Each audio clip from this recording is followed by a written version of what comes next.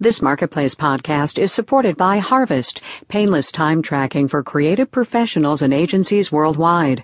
Harvest tracks billable hours anywhere, creates invoices in seconds, and builds powerful reports to help keep projects on budget. More at getharvest.com.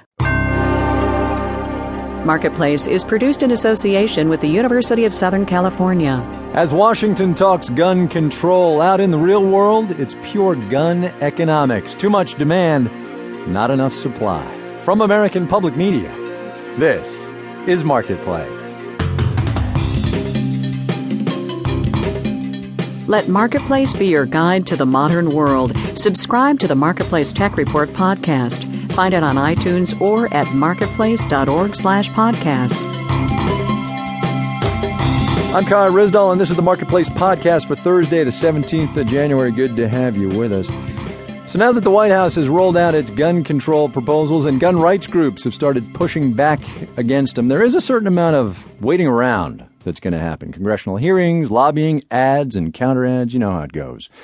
But for some people, this is an everyday issue. Just after Christmas, we talked to a gun dealer out in Wyoming. Frank Gerstenkorn is his name. He's in Cheyenne, and we asked him about how he sees things. We dialed him back up on this day after the president's proposals to check back in. Mr. Gerstenkorn, it's good to have you with us. Well, thanks for having me on. We talked to you last right after Christmas, not long after the Newtown shootings. You said business was good. It was brisk, I think is what you said. Is it still that way? It moved from being brisk to being a storm. Really? Well, yesterday was incredible. Because of the announcements, I think it caused some new interest, and that's not to say that the interest has not been high since I spoke with you last.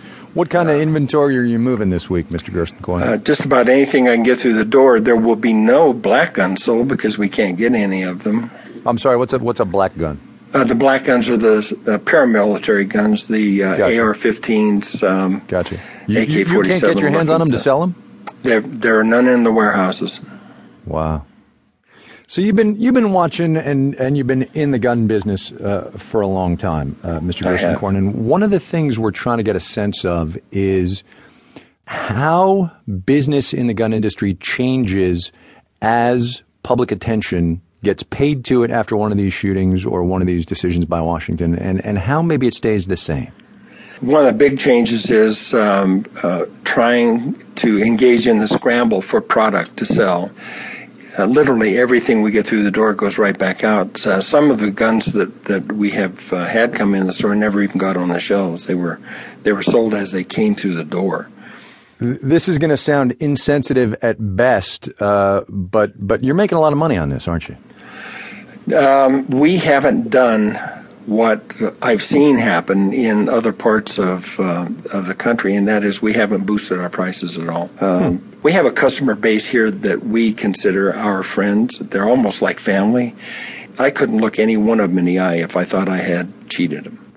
At the end of the day, then, Mr. Gerstenkorn, what has all of the past, month, 5 weeks since Newtown meant for you as a guy who is a federally licensed weapons dealer? Well, it causes me concern about whether or not I'm going to be in this kind of business at the extent I've been in for a while. Does it tell me that I'm probably going to have to close my doors? I doubt it. Have we downsized in anticipation of this? Yeah, we have downsized staffing. We have the equivalent of 2 full-time positions that are no longer here. Yeah, but you're still in business, and for now, doing good business.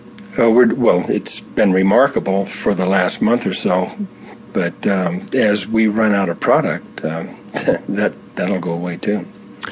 Frank Gerstenkorn is in Cheyenne, Wyoming. He runs a gun shop there. It's called Guns and Gear. Mr. Gerstenkorn, thank you for your time, sir. Well, thank you. I really appreciate you calling. Traders shook off the case of the blahs they've had the past couple of days, sent all 3 major indices higher on Wall Street. We'll have the details when we do the numbers.